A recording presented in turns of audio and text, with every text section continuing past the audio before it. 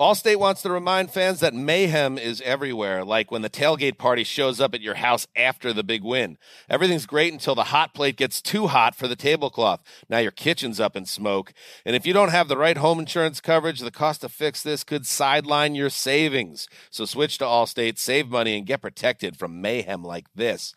Not available in every state based on coverage selected, subject to terms, conditions, and availability. Savings vary. The JLab J-Buds line has something for everyone. Are you a J-Buds Mini kind of person? Those are the smallest earbuds on the market by a major brand. They're compact, they fit on your keychain, they are perfect for on the go, and they come in really cute colors. Or are you going to do the J-Buds Air Sport, which has a secure fit, they're sweat-proof, and they have the Be Aware mode that allows you to exercise while still being aware of your surroundings. Well, I need that because I run outside. You always got to be on alert. Okay, I'm getting some of those. You can do that too. Use Nikki25 for 25% off your order. Visit jlab.com to find your kind of tech. Ready to unlock a world of entertainment? Philips Roku TV has America's favorite TV streaming platform built in, so you can watch live TV, catch every game, discover must-see shows and hit movies, and get all the best streaming apps in one place, like iHeart for all your favorite music, radio, and podcasts. Watch what you want, when you want. Immerse yourself in entertainment with premium 4K picture and sound for every budget, with sizes for every room. Find your perfect Philips Roku TV today, online or at your local Walmart and Sam's Club.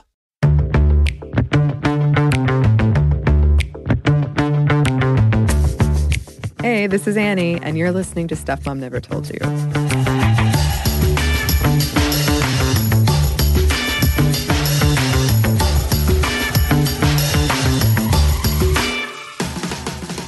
And today we have a very special bonus episode for you, just in time for Christmas.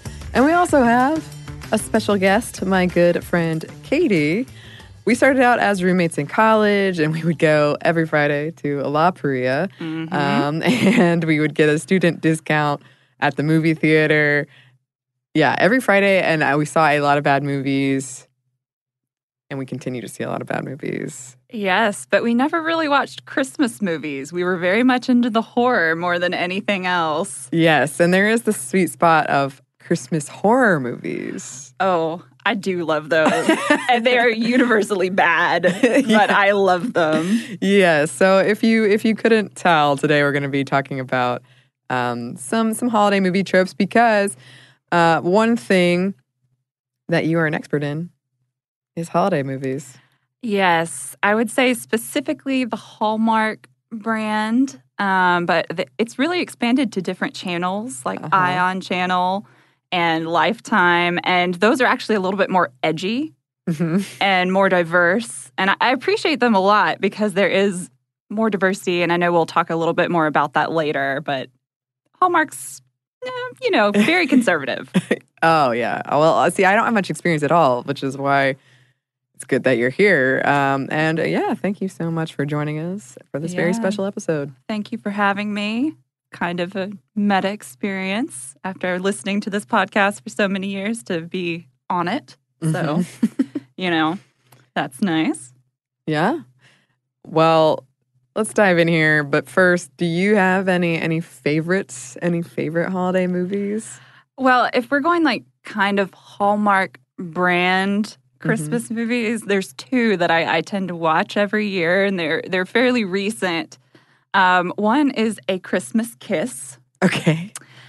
Which is actually an Ion television movie. So I guess I should clarify that.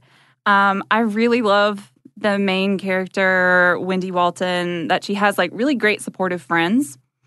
And they're named Tressa and Caroline. And Tressa in particular is a little bit more fleshed out than most of the sidekicks. And she has her own career that she's really passionate about. But she's still very supportive. And I actually think this movie passes the Bechdel test, which not a lot of holiday movies do, I don't think. Oh, yeah. That's why I like this one. There's even a curse word. Ooh. I know. Ion television. Edgy, like I said. The second one that I really like is The Spirit of Christmas, where the main male character is actually a ghost. Ooh. And he was murdered on Christmas Eve 95 years before. And so there's a little bit of the murder mystery element to it. And I honestly can't tell you how it really makes any sense at all that they like wind up together as he's a ghost and she's not. But it's just okay. You just go with it. You're like, I buy it. So, The Spirit of Christmas is worth a watch, in my opinion. Okay. And is that a Hallmark? I think so. I watched it on Netflix, and I tried to look it up, and I didn't see what channel it originated on. But kind of looking at these two movies, I did notice that I believe they were both written by a woman. Oh. Mm-hmm. So I think that probably adds to, now that I know that, I'm like, oh, that totally makes more sense because I like the female characters better in these movies than a lot of the others that I've seen. Right. So. Right. And the thing about when I was looking into this, because I have a certain subset of holiday movies I watch every year, but beyond that, I don't really venture out. Mm-hmm. But I was trying to research and prepare for this episode, this very special bonus episode. Oh, yes. And a lot of people have written essays about why they think that we love these very formulaic holiday movies. I mean, they're the junk food. Yeah. They're soothing. You know exactly how they're going to turn out.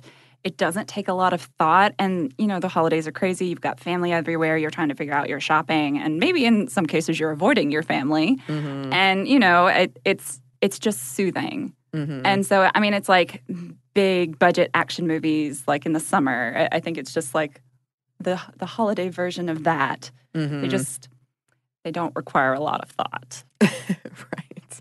And a lot of articles pointed out how beautiful they are and like unrealistically so if you take the case of New York where there's never any graffiti or gum or just things like that. I mean, you might even be getting into the bigger budget ones that are actually filmed in the winter. Most of them on the Hallmark Channel are not. There's like little patches of snow and then there's just like beautiful green trees in the background. And you're like, oh, this is a lovely winter scene. Right.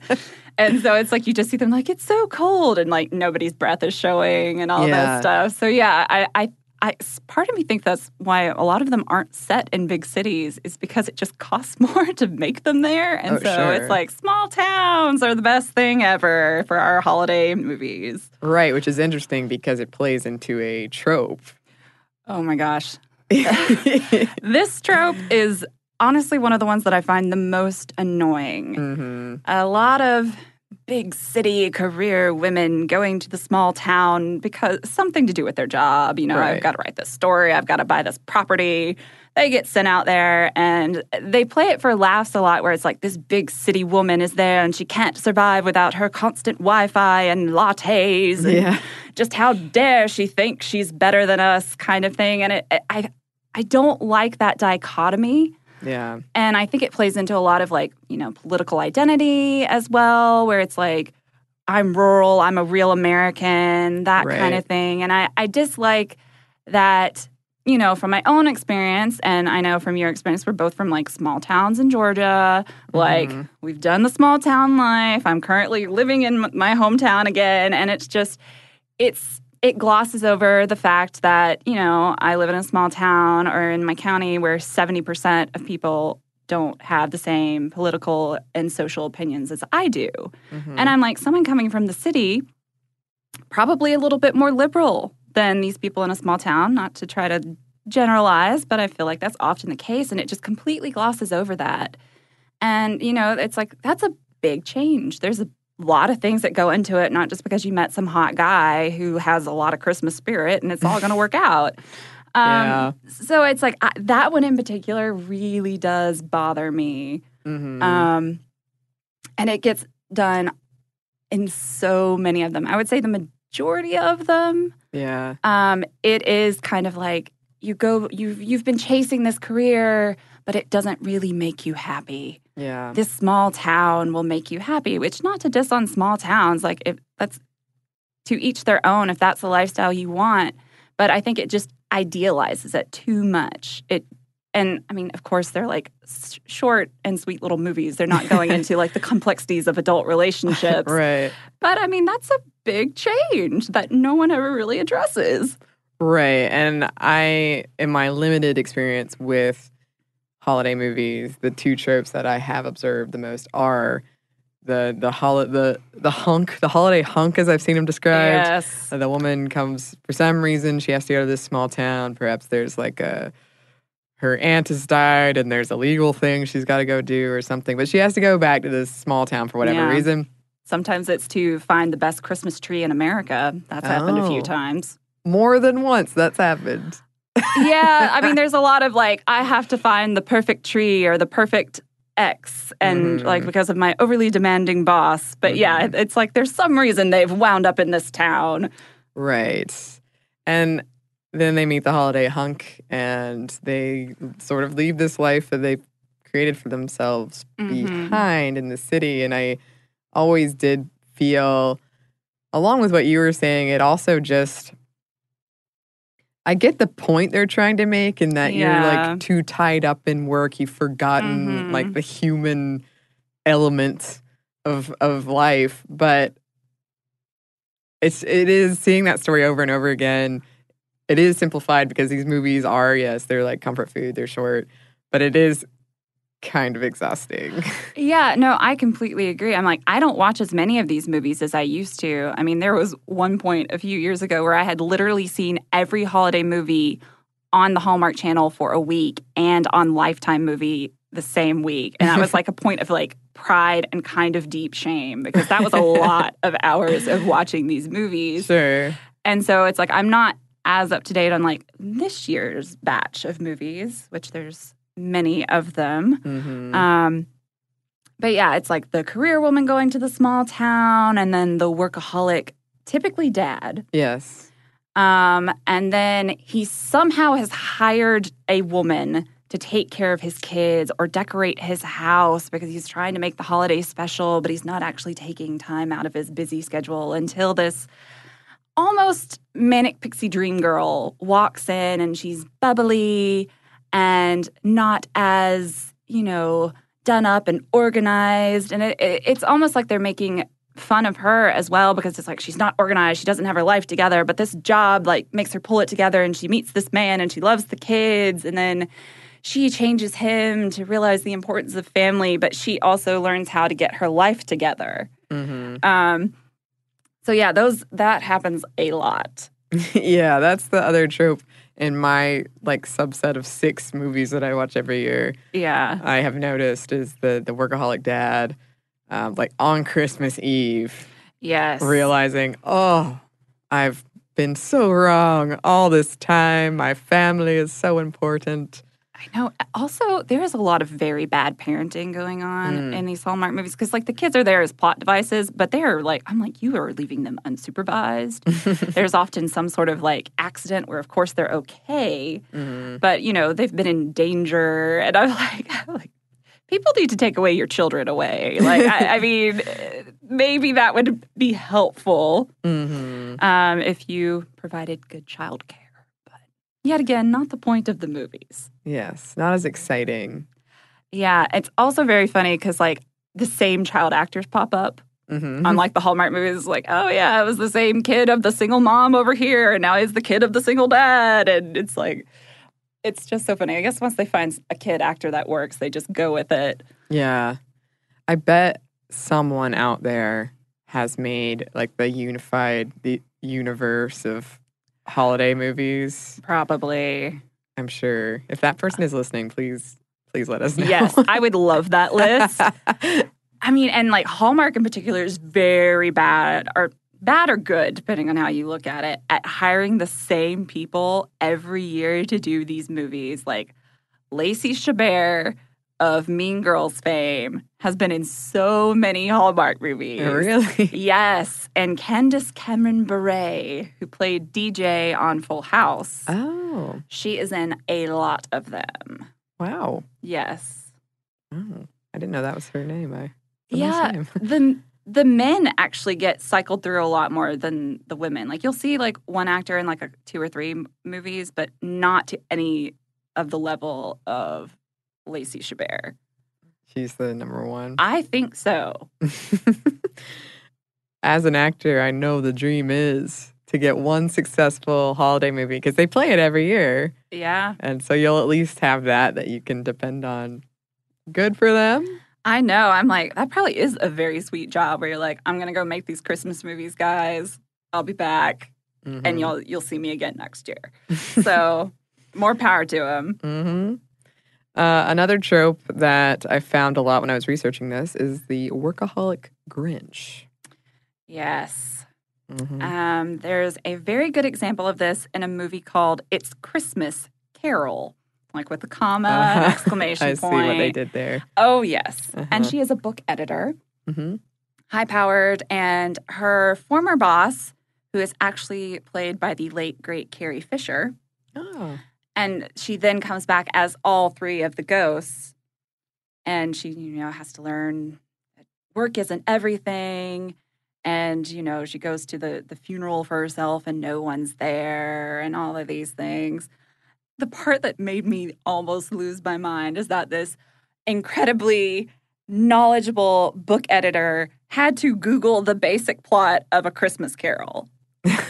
Oh, yeah. I don't know about that. Yeah, just so the audience would know. And I'm just like, hey, if you're watching this movie, you're probably familiar. And B, you expect me to believe a literary editor doesn't know one of the most famous stories ever. And so I was just like, okay, you got some points for Carrie Fisher, but I think you just lost them.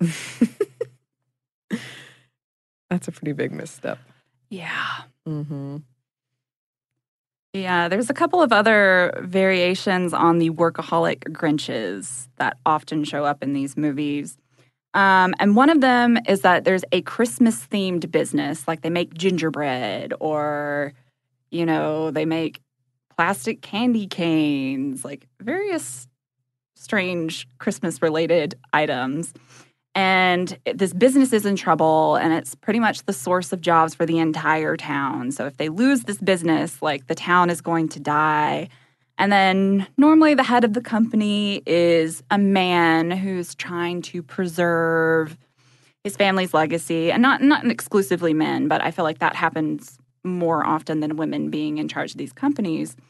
And then a woman who is either a workaholic from a different company that's interested in buying this one out or taking it over comes in, and then, she saves the company at the end. And then, of course, they fall in love and run this company together. But then there's also a different female archetype with the same workaholic company man. And that's just someone who loves Christmas so much, and she can't lose this part of Christmas, and it's been in her childhood.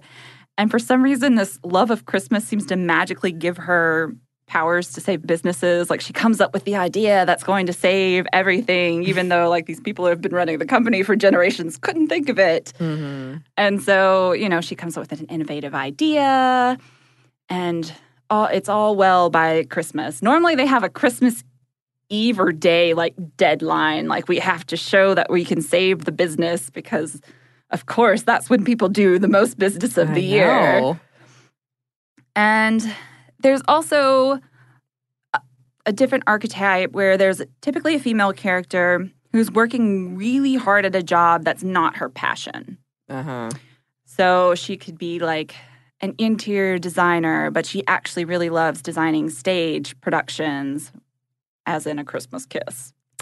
And then she's working so hard at this job, and it typically has something to do with baking or writing or design, kind of already sort of feminine, or at least thought of as feminine.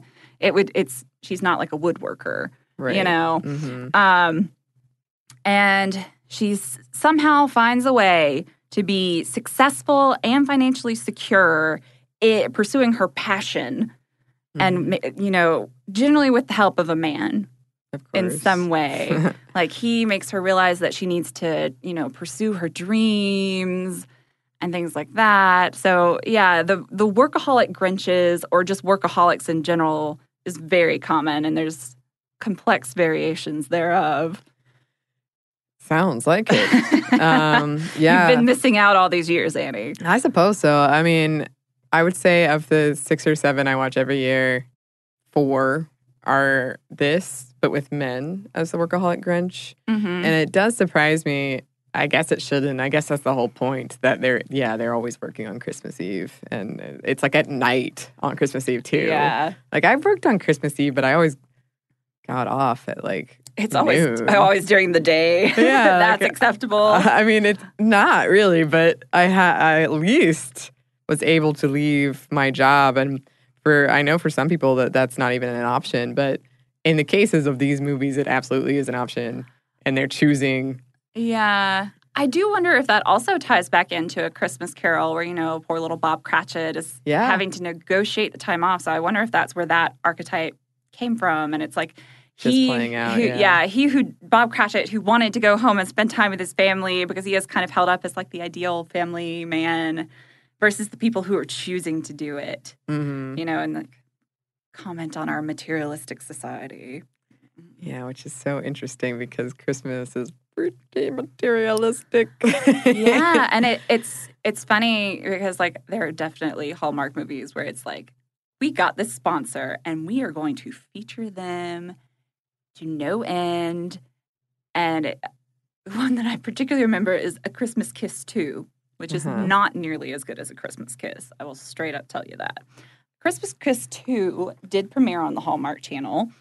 And in it, there's a very wealthy man whose family runs a department store, but he's always been kind of not taking it seriously. And then he meets his sister's assistant who has really great ideas, but she just can't get them out there. And, they fall in love. And at the end, he proposes. Spoiler alert. And with the ring, he opens the box, and it's from Kay Jewelers. Mm-hmm. And she says, "Is that the such and such diamond from Kay Jewelers?" Like, that's her reaction to this my goodness. proposal and everything. And you're just like, not just non-Kay, but if I'm with a multimillionaire, I would expect him not to go to Kay. I mean, that might just be a snob thing for me. Yeah. But it was unexpected, to say the least. Yeah, that is definitely not the first thing I suspect. I mean, who knows? But I don't think that'd be the first thing out of my mouth when someone proposes to me. Yeah, it's like you weren't just like, I was admiring that diamond at Kay Jewelers. I go every day after work, and I would fantasize about this day. I know, and it's like, I don't think she even worked at, like, a jewelry store. Like, that was the strangest thing about it. It's like there wasn't really a reason for her to know this diamond. I mean, unless I'm confusing it with a different movie, which is quite possible. They do run together with very similar titles and actresses and such as that. But for some reason, that one really stuck with me. I was like, I see what you did there, Kay Jewelers. That's funny because we were just talking about, we were watching Home Alone recently. Yes. And we were talking about product placement in Home Alone. And a lot of it is pretty well done because I didn't notice it until, like, this is probably the 100th plus time I've seen that movie. To be honest, I didn't notice it until you pointed it out. I was like, Frito-Lays. I know. And I was like, what? I know. And then you're like, look at it. It's product placement. I'm like, okay. I never noticed, so I guess it didn't work on me. Or either it did and you just don't know that it did. I didn't even know what some of those products were. Yeah. Well, like whatever cereal he was eating. I'm like, I don't recognize that at all. Well, an excellent study in product placement done correctly then. Yes, I would say so. Another trope we got to talk about is princesses, and this came on my radar after listening to NPR recently. And they did a whole deep dive in, what's the big one on Netflix that's really bad? A Christmas Prince. A Christmas Prince. Okay. Yes. Okay. That came out last year. And this year, A Christmas Prince 2, The Royal Wedding, came out this year, continuing the story of Richard and Amber. Uh-huh. Mm-hmm. Well, on the NPR segment, they were trying to get to the bottom of why people were so into this movie that most everyone agreed was pretty bad. Mm-hmm. And it's kind of what we were talking about of like the comfort, the mindless entertainment of it. Yeah, I mean, and I think being on Netflix is a huge advantage for that particular movie because it's like you weren't going to sit down and watch it on Hallmark probably, and so it was just maybe a different audience that got to see it. For people who don't have cable, You could watch it anytime. You could pause it. I mean, there's just advantages to being on Netflix, I think. And I think it just hit all of the formulaic things you expect a princess Christmas movie to hit. Okay. It's like one of the things about these prince or princess movies is there's a lot of deception. Uh-huh. It almost always starts off with, either the prince is pretending to be a normal person because he wants to have normal interaction, and the girl meets him when he's not the prince, and they sort of get interested. And then, it has to come out that he's the prince and she's been lied to. But the variation on this trope that is actually in A Christmas Prince is Amber, the lead female character, is lying about being a journalist. She has used deception to pretend to be the prince's younger sister's tutor to get into the palace. And that happens fairly often. It's generally like a journalistic angle, and they're trying to get ahead in their career. And they have a very low opinion of the prince and the royal family. And then they start to know them, and they find them charming and just have a difficult life in the spotlight and living up to the pressures. There's generally a dead parent. Oh, yes. I mean, because, the prince has got to become the king. Yeah. Somehow. I mean, but actually the dead parent trope is in a lot of these holiday movies where it's like there is a parent who loved Christmas, and that's why one of the characters loves Christmas so much. They're trying to keep it alive. Or it's like some family tragedy happened on Christmas, and they've been avoiding it their whole lives. But specifically in A Christmas Prince, the father has died. You never see him. And another trope that you see in these particularly princess or wealthy movies where the commoner is, coming into this world is they always have an ally who knows how things work. So in A Christmas Prince, it's actually Princess Emily, the younger sister, who really embraces Amber. And she actually knows that she's a journalist almost from the beginning, but wants to help Amber get the truth out about her brother, that he's not this playboy kind of thing. And another thing about the princess trope is that once they become a princess or become the love interest, there's the big magical reveal in a beautiful dress, and the hair and the makeup is perfect, and everyone kind of turns and gasps. Mm-hmm. And they do that, but then there's always something to show that they're still them, like they're wearing their lucky shoes, like tennis shoes, like they are in A Christmas Prince, or, it's like the locket that their mother gave them. There's always something to indicate to you. It's like they're not really changed. They're still them. They're still the normal person that this prince has fallen in love with. She's still Jenny from the block. Oh, yes. Or Amber from the diner in this case. Ah, yes, yes. Yes. So, and then there's normally based on the deception, there's some sort of moral dilemma typically. Like, how do I tell the prince that I'm in love with, I've only known for about 3 days, that I've been lying to him this whole time, and he trusts me, and he has trust issues because people have tried to use him. And there's also always the villain or villainess character wants something from the prince. Like, they want to be the princess. And so it's like they pretend that they're in love to manipulate them into proposing. And so they're very much out to get our normal girl protagonist. In the case of A Christmas Prince, they break into her room and discover that she has lied about her identity. But they also find the documents that she had found that indicate that Prince Richard was adopted and actually isn't the heir to the throne. Oh, my goodness. Yeah. I wasn't expecting this turn. Actually, that is one of the most surprising things I've seen in Christmas movies in a long time. Whoa. I know, where it's like, he's not really a blood relation to the late king. Don't worry, it works out. King made a decree before he died that Richard could become king. Oh, good. Yes. Just based on how good of a person he was, not because of royal blood or lack thereof. Mm-hmm. Yes. Well, there's that message of Blood might not be there, but you're still my son. Yeah, I mean, I actually did appreciate their family dynamic because a lot of times in these movies, particularly if it's like the wealthy family or the royal family, there's one of the parents is very aloof and is very much only about the perception.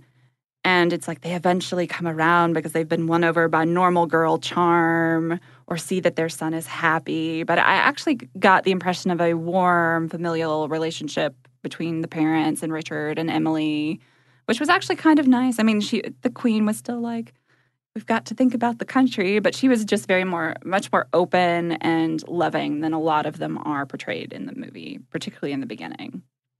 Huh.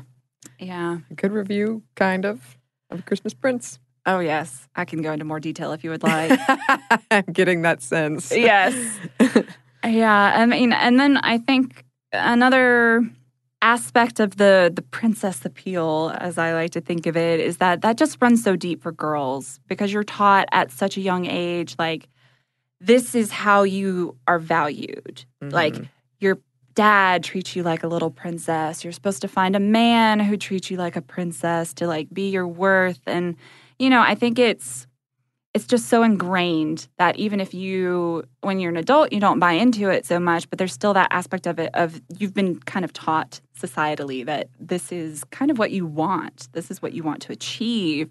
And it's like, then there's all the Disney movies where it's princesses, princesses, princesses. And then you have the less problematic movies like Frozen or Moana, but they're still princesses. Yeah. They're not normal girls. You know, the princesses are the ones you're supposed to care about.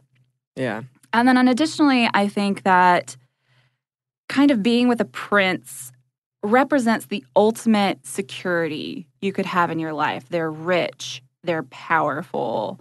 Like, their family's been around for so long, it's not like suddenly the stock market's going to drop out and they're going to lose everything. I mean, they have a country, you know. So, I think, you know, if you're with a prince, you're never going to have to do a real job. You know, it's like your career is never going to be your focus. And you're not going to have to do housework, but your role is defined in a very, like, old school femininity. Like, this is your role. And so, like, in A Christmas Prince 2, The Royal Wedding, you see Amber, our normal girl, struggling with that. And, you know, trying to modernize it. That's also a very big theme. Like, normal girl comes in and says, well, I'm not going to do it. I think your traditions are stupid. And somehow everyone comes to accept this. Like, even the old stodgy royal family is like, oh, okay, I guess because he loves you, like, that's totally fine. But and so, you know, just in another way, situations are simplified. But, you know, I think there's multiple reasons why Christmas movies and then princess Christmas movies are so widely appealing. Yeah. I mean, apart from Frozen, which is not technically a Christmas movie because it's like winter time. Yeah. It plays a lot during the Christmas season. I don't think I've seen a Christmas princess movie, and I didn't know until researching this that it was such a big thing. Yeah, like, there's multiple ones on Netflix, like, not Netflix original ones. I think another one that I've watched is A Princess for Christmas. Oh.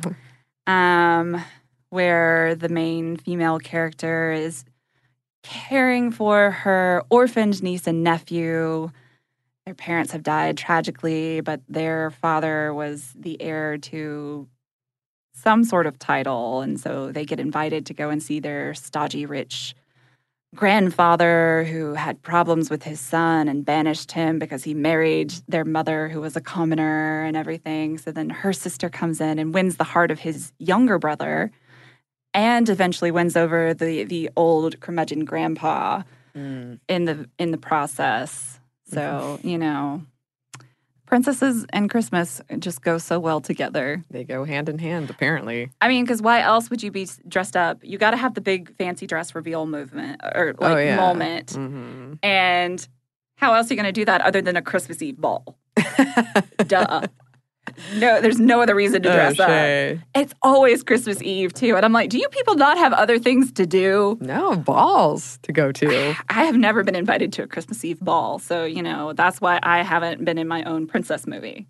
That's it. That's the key. If I was invited to a Christmas Eve ball it would happen. Everything would change for you. It would. I mean, I would have a fancy dress moment. Mm-hmm. I would impress all of the aristocracy with my normalness but style. Uh-huh. No stopping me. That's right. We know what to do, but execution. I know. It's like you can't just throw yourself a Christmas ball. That's the problem. Or can you? Well, they haven't made a Hallmark movie about that yet, so I don't know. Well, we could be original. We could be trailblazers in Yes. this. We'll get to work. We've got a couple of days I know. to throw together a Christmas ball. I know. It's like, You're all invited. yes. What will we do for hors d'oeuvres, though? Popcorn. You can't have popcorn at a Christmas Eve ball, Annie. Well, this is how I impress people, is I provide food that is both well-loved and not typically seen as a rich, fancy thing. Pigs in a blanket are way better for this instance than popcorn. Just throwing that out there. We can have both. Yeah. We have some more tropes to dive into, but first, we have a quick break for a word from our sponsor. Tired of spills and stains on your sofa? Wash away your worries with Anabay. Anabay, the only sofa that's machine washable inside and out, where designer quality meets budget-friendly prices. That's right, sofas from only $639. Anabay brings you a no-risk experience with pet-friendly, stain-resistant, and changeable slipcovers made with performance fabric, cloud-like comfort with high-resilience foam, and hypoallergenic featherless down that needs no fluffing. Their steel frame ensures longevity, and you can rearrange the modular pieces anytime. And here's the cherry on top, up to 60% off site-wide. It's backed by a 30-day satisfaction guarantee, so if you're not absolutely in love, send it back for a full refund. No return shipping or restocking fees. Every penny back. Join the revolution of easy, clean, stylish living with up to 60% off at anabay.com. That's ANABEI.com. Offers are subject to change and certain restrictions may apply. The JLab JBuds line has something for everyone. Are you a JBuds Mini kind of person? Those are the smallest earbuds on the market by a major brand. They're compact, they fit on your keychain, they are perfect for on the go, and they come in really cute colors. Or are you going to do the JBuds Air Sport, which has a secure fit, they're sweat-proof, and they have the Be Aware mode that allows you to exercise while still being aware of your surroundings. Well, I need that because I run outside. You always got to be on alert. Okay, I'm getting some of those. You can do that too. Use Nikki25 for 25% off your order. Visit JLab.com to find your kind of tech. Ready to unlock a world of entertainment? Philips Roku TV has America's favorite TV streaming platform built in, so you can watch live TV, catch every game, discover must-see shows and hit movies, and get all the best streaming apps in one place, like iHeart for all your favorite music, radio, and podcasts. Watch what you want, when you want. Immerse yourself in entertainment with premium 4K picture and sound for every budget, with sizes for every room. Find your perfect Philips Roku TV today, online or at your local Walmart and Sam's Club.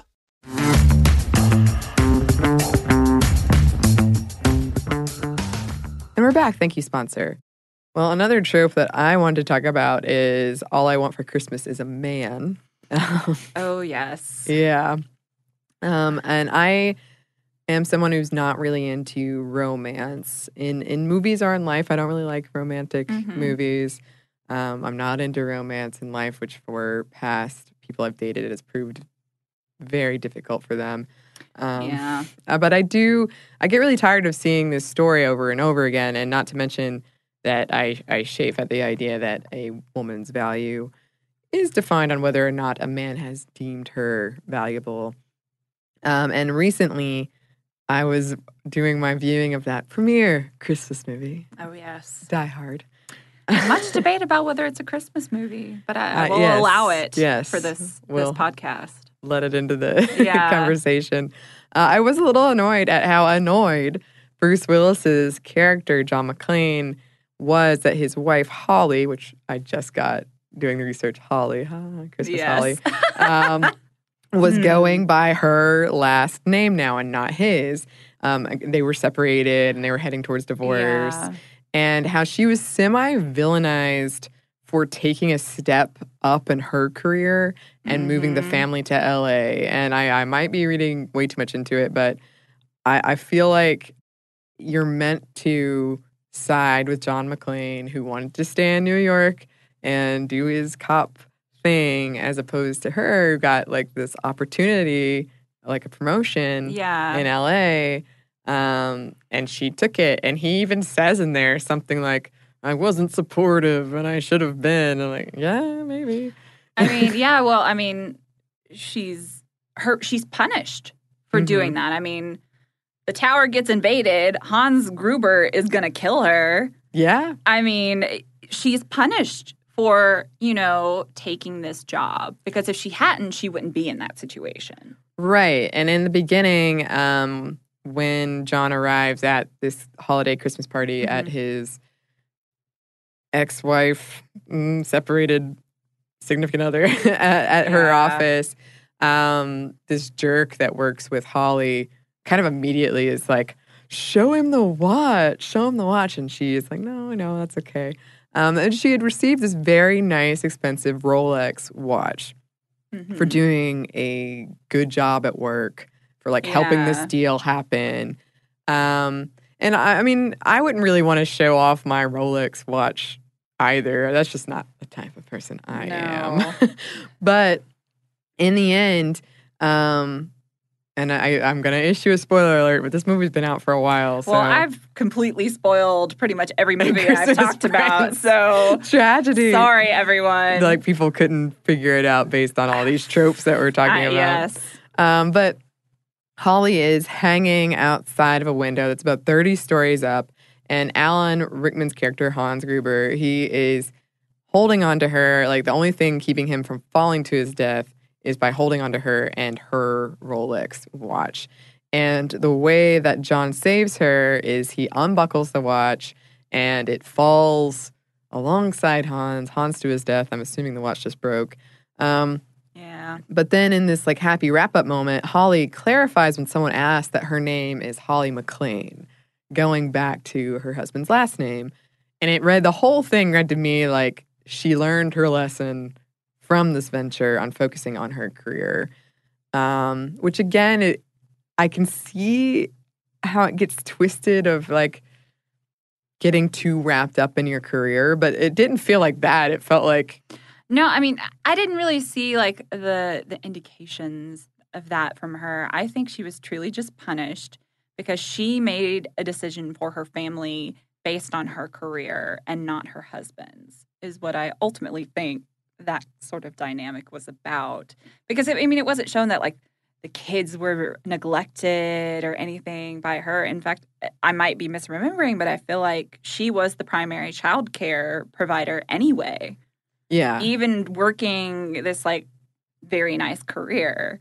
Mm-hmm. So, I mean, in the interest of the kids, it probably was better that they went with her.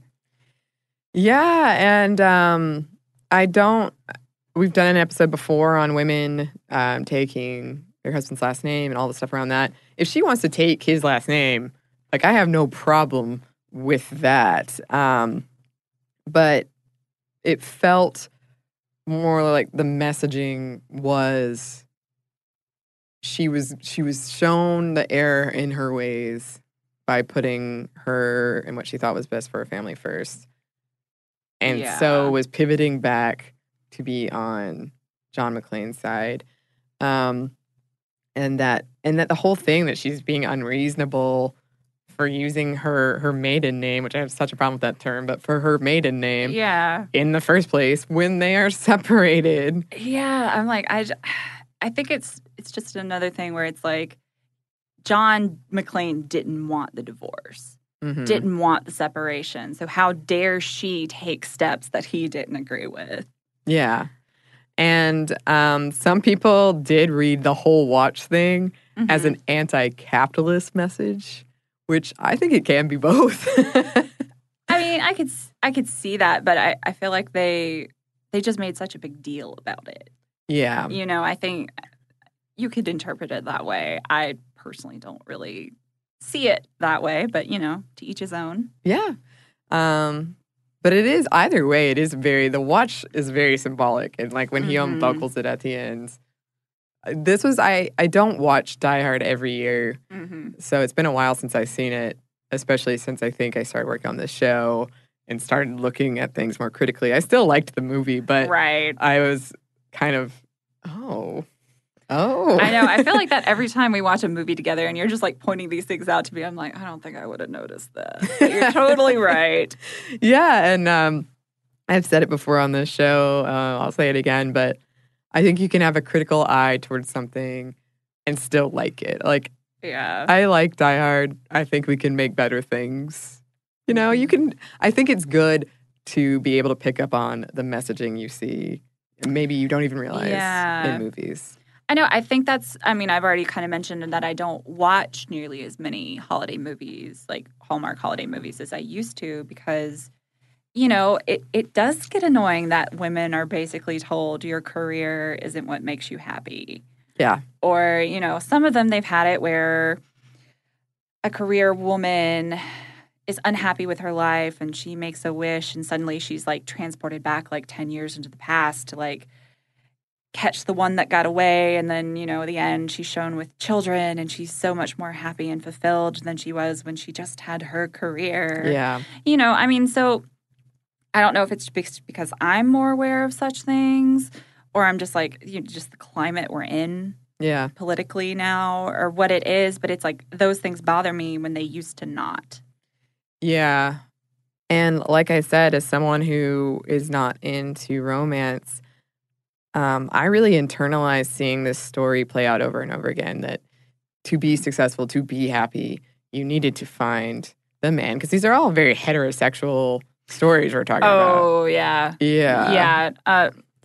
You know, I think it doesn't allow a woman to be happy without a man. I completely agree about that. And a lot of them, you know, where the main character is kind of sworn off men, she just got out of a bad relationship, or, you know, her parents had a difficult marriage and she doesn't want to do that kind of thing. Well, her friends, her little group are focused on, you just need to find someone, you'll find someone. And so it's like you've got the trope of the woman who's not looking for it but suddenly finds the love of her life. But you also kind of have another trope where this woman is so busy looking for it, she misses what's right in front of her. Of course, where it's like her best friend or, you know, a new acquaintance where she's seen some man that she's just like instantly attracted to, and so she doesn't see the other guy that's ultimately better for her, and they're going to wind up together. So yeah, I mean, it's not like a single lady's finding happiness in their own life.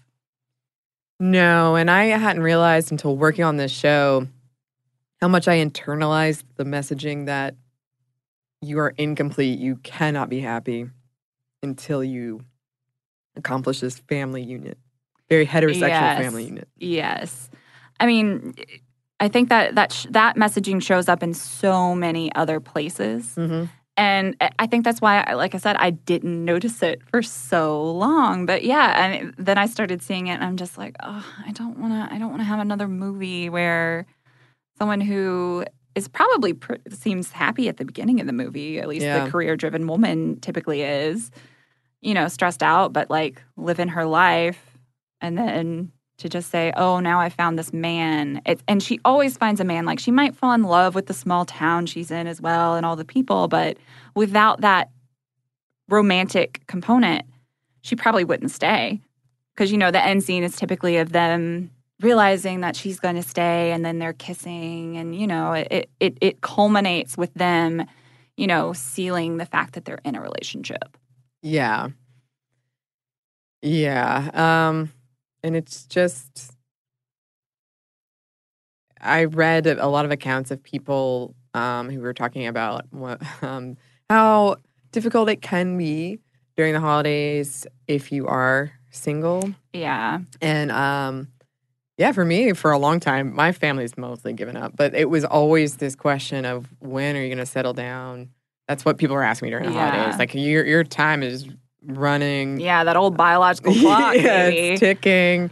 Like, you've had your fun, but it's time for you. Like, I've literally had it put that way to me before. Like, you've had your fun times, you need to settle down. As if getting married and having kids is going to not be fun at all. Yeah. I know, and it's like, that pressure is placed more on women than on men. I mean, there are the elements in some holiday movies where it's like the playboy rich guy who meets the right woman and decides he wants to be committed. There's more to life than partying, that kind of thing. But, I mean, the onus is generally on women. Mm-hmm. Like, you just care too much about your career. You don't have time for kids with your career. Yeah. You don't make time for men. How do you think you're ever going to be in a relationship? Yeah. And not to say that, like, there isn't a balancing act. Like, when you've got a job and you're in a relationship, I mean, of course those issues are going to come up. But it's demonized. Yeah. It's demonized so much. And that's very frustrating as a woman watching it. And you're just like... And generally, the woman is the one making the sacrifices for people to be together. Career woman comes to the small town, saves something. Well, Holiday Hunk isn't moving back to the city with her. No. She's going to stay in the small town. There's not discussions of like, how are we going to split our time between the city for my career and then the small town for the idealized life we're going to have here. She's making the sacrifices. Yeah. And again, this isn't limited at all by any means to holiday movies. Oh, Because no. I was thinking of like Gone Girl when she gets so frustrated because they have to move back to this tiny town. Mm-hmm. Small town in Missouri, a small rural town. Yeah. Mm-hmm. And again, like if that's for you, that's for you. But just to like, it is a big change. And if you're used to the city, if you like the city, it's not always like you go to a small town and, Yeah, I mean, it's like, as I said, with both of us being from small towns, I mean, there's things in cities that you like. I mean, variety of food. I like Uber and Lyft. None of that where I'm from. Delivery at 3 a.m. Thank you. Yeah. I was like, when I was living in Chicago, and I was like, they're going to bring me a giant pizza to my door. And I was like, this is one of the most amazing things that's ever happened to me. Yes. Not that you can't get pizza delivered in my hometown, but I mean, it was deep dish, just tons of cheese, deliciousness. So, yeah. And I do, when I go and visit my hometown, there are things that I love about it too. I think it's more just that the kind of broad strokes of this one is clearly the better one than this one. I think that's what I have a problem with. Yeah, I mean, and that is one of the things that I really did want to talk about is like in the idealization of the small town, there aren't a lot of people of color. There's very little LGBTQ representation, if any. Yeah. I mean, and typically if there is, a queer character, they don't have a relationship. They're very one-dimensional. They're here to help you get dressed. They're not full-fledged characters, which, I mean, you can say that for almost any character in a holiday movie, but it's just even more glaring. Yeah. And, for years and years and years on Hallmark, there was not a single movie where any of the main, like, romantic characters were people of color. Yeah.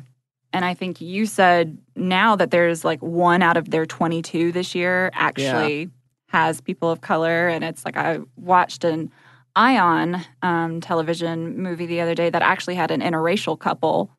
Oh, yeah. Yeah. And so I was like actually kind of surprised to see that. I mean, pleasantly surprised. Yeah. But because you don't see those things. And, I have not seen any holiday movies where the main romantic characters are queer.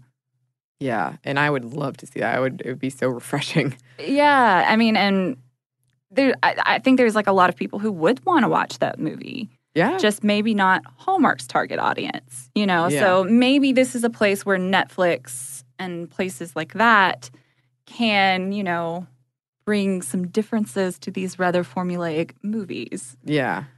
Yeah, they could lead the way, but I'd love to see like Hallmark slowly. Because then the target audience who might not be used to seeing these things and might be a little not on board with those things might.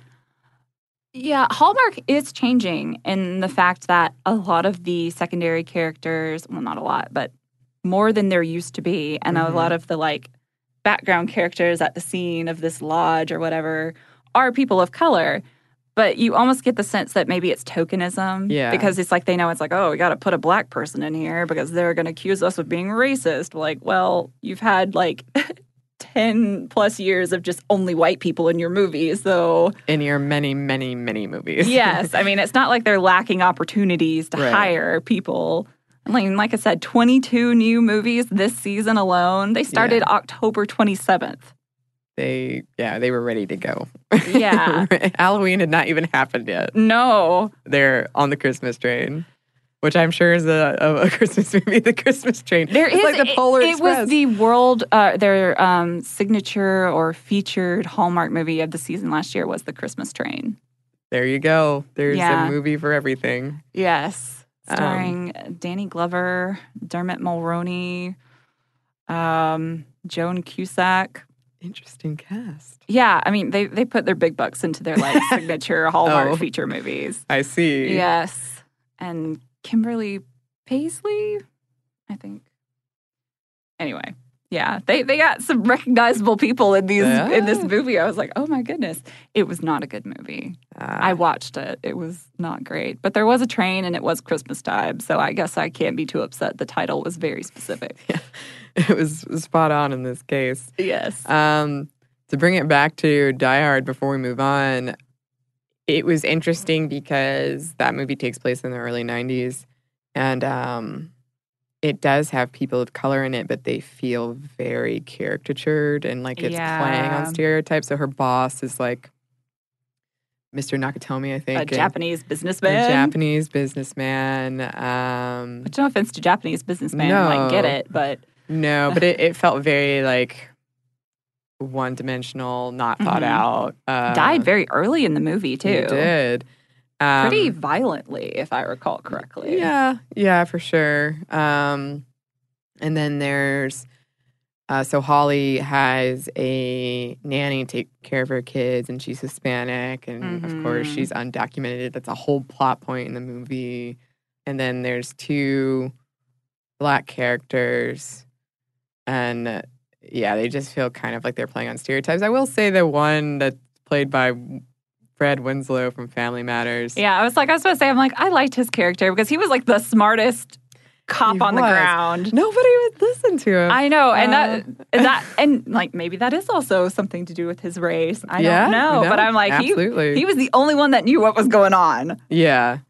But this could honestly be a critique of the whole movie, but his story did feel very like not as fleshed out as it could have been. It felt very what's the word? Not trite, but like what's the thing that we can play with the heartstrings? Oh, this. Yes. I don't know. Yeah. But this is definitely an area where all of our entertainment could improve, but especially, it seems especially apparent in the holiday movie genre. It's all white. Like I would say, particularly Hallmark. Like Lifetime and Ion Television are a little bit more adventurous. I don't know if you should even call that adventurous, but like they're not just plain white. Mm-hmm. You know, it's like they have interracial movies or movies that feature like Black cast, which is really great to see. I enjoy those movies as much as I enjoy any holiday movie. I mean, I don't think it's a big deal, but I do think it would be nice if, Hallmark normalized some things. Yes. Particularly, like, I imagine their audience is, at least based on the commercials that I see, a lot of them have dogs and heart problems because they're always like, get this product for your dog or get this thing for your heart. And so you're like, it's a little, maybe I'm stereotyping, but that's what their commercials lead me to believe. So they're older, probably more conservative people. And I do think, like, just seeing things in media and normalizing them is a big part of change. Oh, yes. And I would like for these, movies to be more on the forefront than the afterthought, where they're like, oh, yeah, more people are okay with, like, Black people in their holiday movies. I guess we'll throw a few in. Like, make the effort to show things how they are, not because you feel pressure from someone being like, why is everybody white, but because you want to show these things. Yeah. And just for having and reflect life. Yeah. and a new story, a different thing, something new. Before we move on, some Rudolph the Red-Nosed Reindeer news. Yeah. Okay, so this film, the puppet one, was recently named the most popular Christmas movie, and it was also called out as sexist. And the conservatives were like, look what the liberals are ruining now. And I will say, I watched this like a couple of nights ago, and I think it's totally sexist. But It is. it's very sexist. It's very sexist, but in a way that I can mostly ignore or excuse for the time. Yeah. For the time. And I mean, it's always beneficial to like have a conversation with children about the entertainment they're consuming. I think that's where the problem comes in. Right. But to me, it was kind of like, yeah, sexist. And the thing that really stood out more was how terrible people were to him, to Rudolph. I know. I'm like, Santa is evil. He's mean. In that movie, I'm like, he's racist. Yeah. He's like, what's wrong with you? What's wrong with your face? Hide that. Cover that up. I know. It's like, how dare his father like bring him out? Why isn't his father ashamed of him? He should be ashamed of him. And you're just like, Santa's supposed to be nice, but he's really not at all in that movie. And that I noticed even when I was a kid. I was like, Santa's a jerk to Rudolph. Like, you should crash that sleigh. But yeah, I mean, I'm always a proponent of media literacy, knowing the messages in the media you consume, and especially at a young age, because we do internalize that stuff very young. Yeah. And I definitely think that, like, you know, parents just want to put like a movie on for their kids at the holidays. And it's like, I watched this when I was a kid. But, you know, give those things a rewatch. Yeah. Oh, yeah. You're going to pick up on a lot of things you don't remember. Yeah. And, you know, maybe it isn't exactly what you want your kid to see. Or you do want them to see it, but you want to talk to them about it. Yes. Yes. So I think that is great advice. I'm pro watching children's movies just in general, but do it with a purpose. Yeah. Yes. Be responsible in your viewership. Yes. So we have a little bit more for you, but first we have a quick break for a word from our sponsor. Tired of spills and stains on your sofa? Wash away your worries with Anabei. Anabei, the only sofa that's machine washable inside and out, where designer quality meets budget-friendly prices. That's right, sofas from only $639. Anabei brings you a no-risk experience with pet-friendly, stain-resistant, and changeable slipcovers made with performance fabric, cloud-like comfort with high-resilience foam, and hypoallergenic featherless down that needs no fluffing. Their steel frame ensures longevity, and you can rearrange the modular pieces anytime. And here's the cherry on top, up to 60% off site-wide. It's backed by a 30-day satisfaction guarantee, so if you're not absolutely in love, send it back for a full refund. No return shipping or restocking fees. Every penny back. Join the revolution of easy, clean, stylish living with up to 60% off at anabei.com. That's ANABEI.com. Offers are subject to change and certain restrictions may apply. The JLab J-Buds line has something for everyone. Are you a J-Buds mini kind of person? Those are the smallest earbuds on the market by a major brand. They're compact, they fit on your keychain, they are perfect for on the go, and they come in really cute colors. Or are you going to do the J-Buds Air Sport, which has a secure fit, they're sweat-proof, and they have the Be Aware mode that allows you to exercise while still being aware of your surroundings. Well, I need that because I run outside. You always got to be on alert. Okay, I'm getting some of those. You can do that too. Use Nikki25 for 25% off your order. Visit JLab.com to find your kind of tech. Ready to unlock a world of entertainment? Philips Roku TV has America's favorite TV streaming platform built in. So you can watch live TV, catch every game, discover must-see shows and hit movies, and get all the best streaming apps in one place, like iHeart for all your favorite music, radio, and podcasts. Watch what you want, when you want. Immerse yourself in entertainment with premium 4K picture and sound for every budget, with sizes for every room. Find your perfect Philips Roku TV today, online or at your local Walmart and Sam's Club.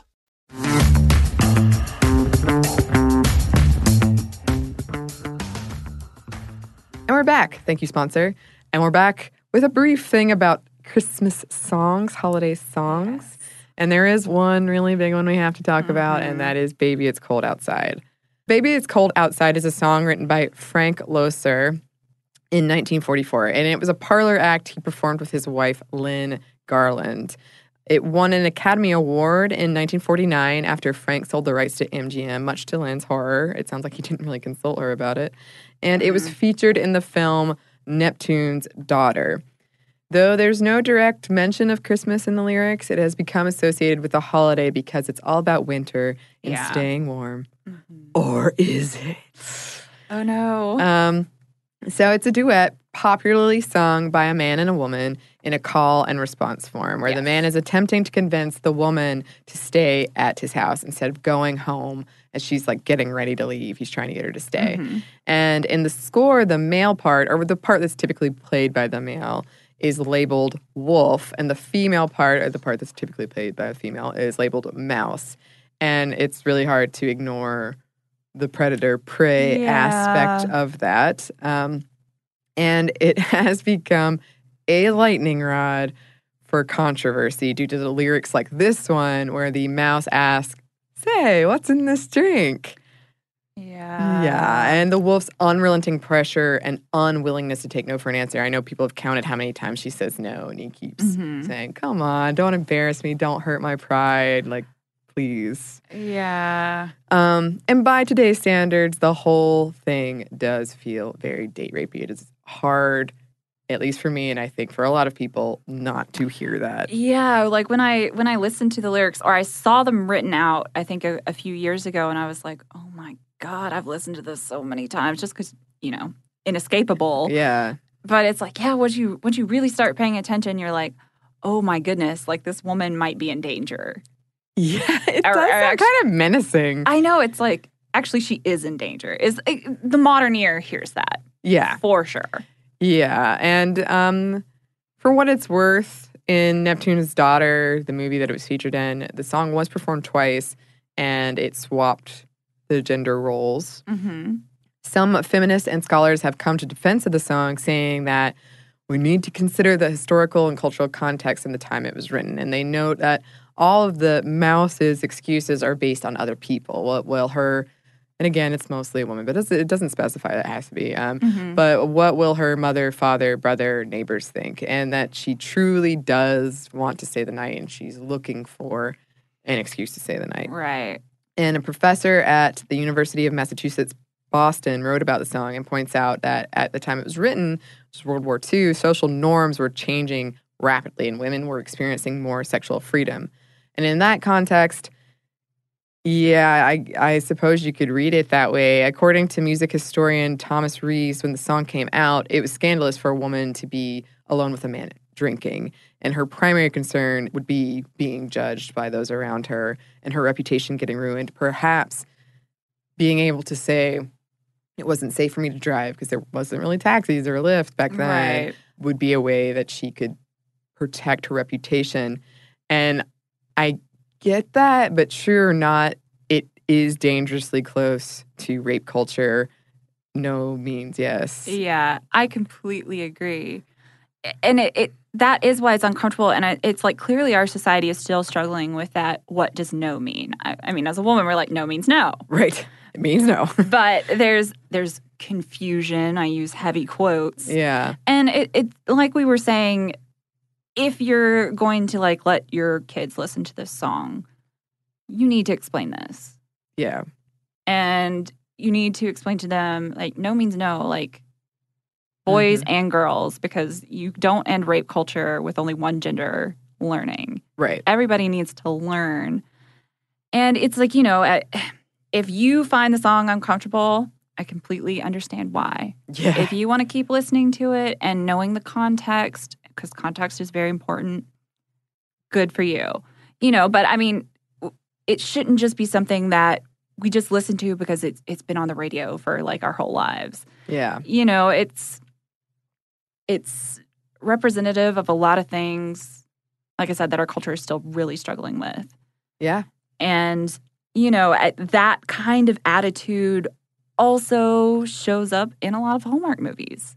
To be honest, where it's like the male and female characters hate each other, but then they're slowly thrown together by circumstances, and like he wears her down or something like that. Yeah. And it's like that's creepy. That's weird. And it's romanticized. It is. I mean, even going back to the workaholic dad, where he hires this woman to take care of his kids. Well, they become an item, but what if the attraction wasn't mutual? Right. Your employer is hitting on you. Yeah. You know, I mean, there's just so many layers to these things, and it's like they show you the most simplified, happy, clean version of it. Yeah. And, you know, that's what we want from our Hallmark holiday movies. So it's like, you know, I don't expect them to be like, and it was the Christmas we discussed rape. You know, it's just more things to be aware of. And it's like, unfortunately, these like silly entertainment things, there's so much more to them than any of us want to think about.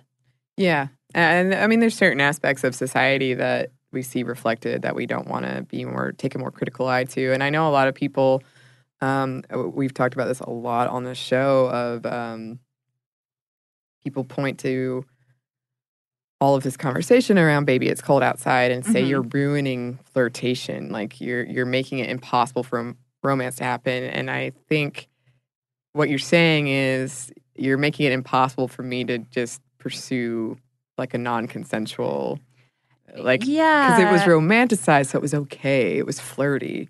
Right. But that's not romantic for one person involved. No, I know. And it's like, I hate that argument where it's like, well, how could a woman and a man in a business situation ever be alone together because, like, she could claim harassment? I'm like, I get there's, like, very rare cases where that might happen, but that's not what's generally going on. And generally women aren't playing hard to get. They really just want to be left alone. And it's scary.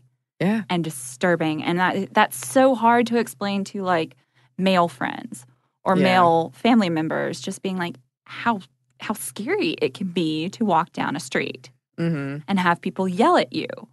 Oh, yeah. Or when I remember explaining to my dad once about how when someone would come up to me, a guy at a bar or something would come up and ask, like, oh, you know, can I have your number? Let's go dance or whatever. And I would say no. And I would tense immediately because I know it's coming. I'm going to get yelled at for basically just minding my own business and wanting to be left alone. Yeah. I mean, another thing specifically about Baby It's Cold Outside is that it's on the woman that her reputation would be damaged. Yep. It's on her to repeatedly say no. You can't just say be one and done. Right. You know, and then I think this kind of song also speaks to another thing that I really see about our society that bothers me is that the woman is supposed to be in control of two people's actions. Yeah.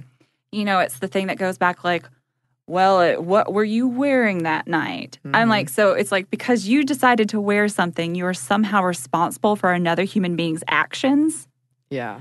You know, I mean, and it's like, I think there's an element of that into the song on either interpretation. If you're saying like, this is what it meant at the time versus how it sounds now, like the onus is on the woman to be protecting her reputation, to not be seen as a loose woman, you know, and it's just other stuff that I don't think men have to consider very much because it's boys will be boys, which I've always hated that phrase. Me too.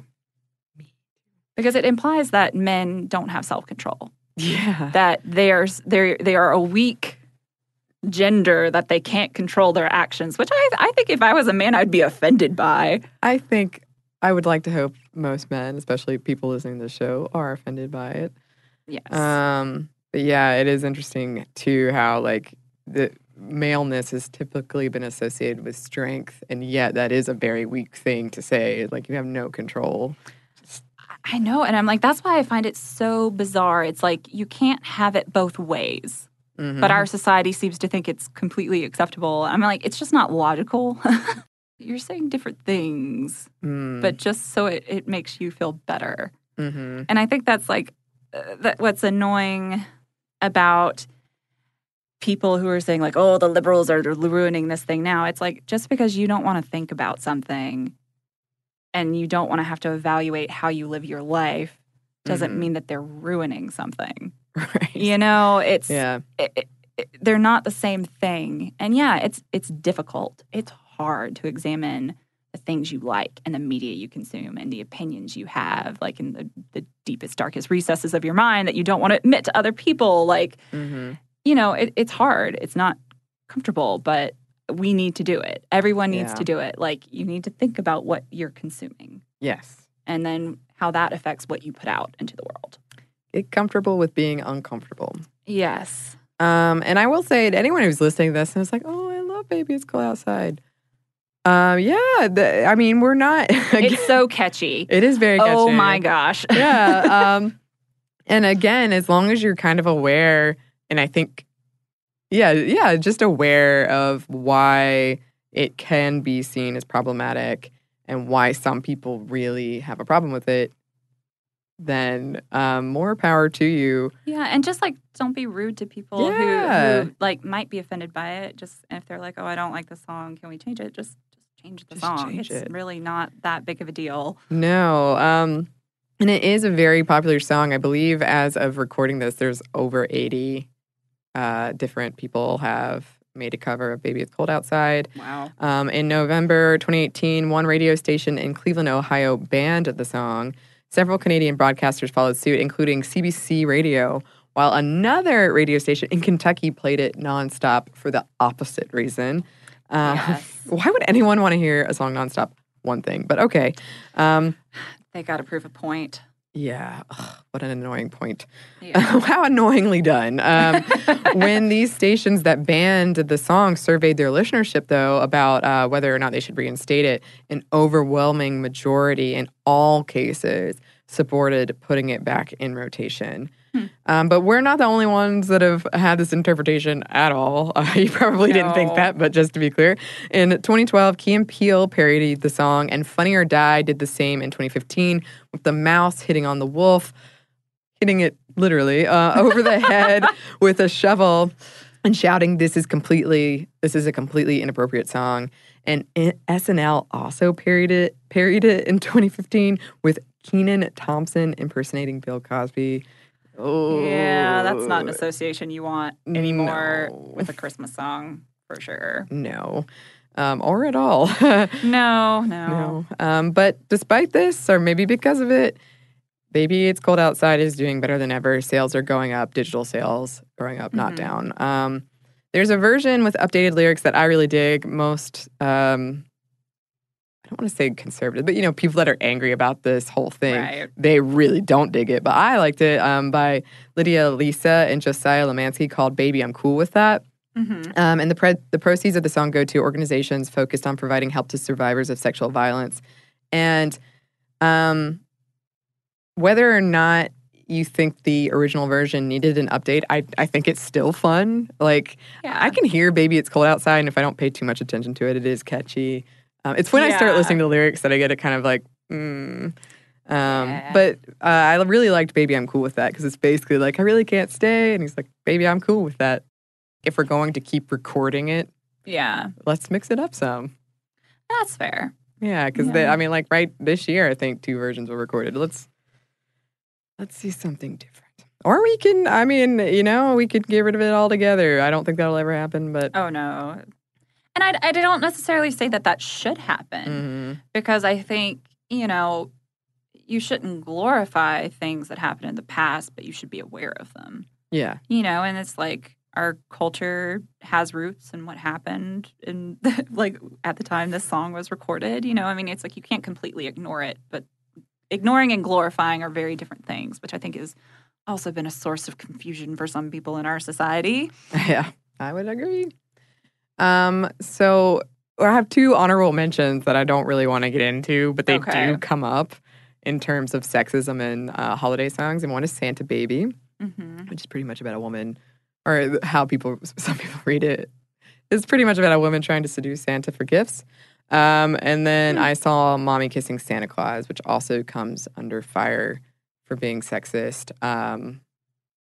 So you listeners can think about that one. But that brings us to the end of this, our bonus holiday deep dive. Not trying to ruin your media, but be more I know, it's like cognizant of what you're consuming. It's like maybe just listen to this after the holidays, after you've watched all the movies, and you can think about it for next year if you need to. But I guess that should have been at the beginning of the podcast. But add in a disclaimer. Yes. I'm someone who, like, as long as it's not outright terrible, I'll just point out a thing and I'll still enjoy a movie. Like, oh yeah, I've been planning a feminist alien series night forever, where I've already told my friends, deal with it. I'm gonna point out all of this stuff while we're watching it, and I'm gonna have a wonderful time. Yes. But yeah, whatever you celebrate, we hope that you're having a happy and safe, restful, relaxing holiday, or if you're celebration of any sort. Or getting prepared for the new year, the upcoming new year. Thank you so much for joining us today, Katie. Oh, well, thank you for having me. This is definitely a new experience for me, but it was nice, so thank you. Yes, and listeners, if you have any thoughts on anything, any holiday movies, songs, or anything else, you can email us at momstuff@howstuffworks.com. You can also find us on Twitter at momstuffpodcast and on Instagram at Stuff Mom Never Told You. Thanks as always to our producer, Andrew Howard, and thanks to you for listening.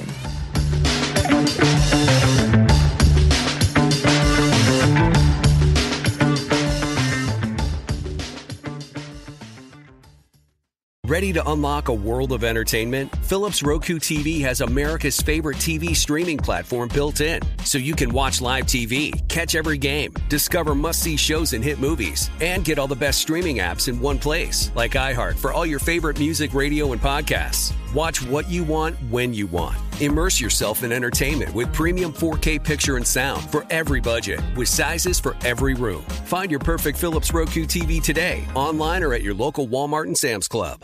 Hey, this is John Ridley. And this is Matt Carey, documentary editor at Deadline. And welcome to Doc Talk. John, we've got a hard-hitting episode today. A lot of controversy.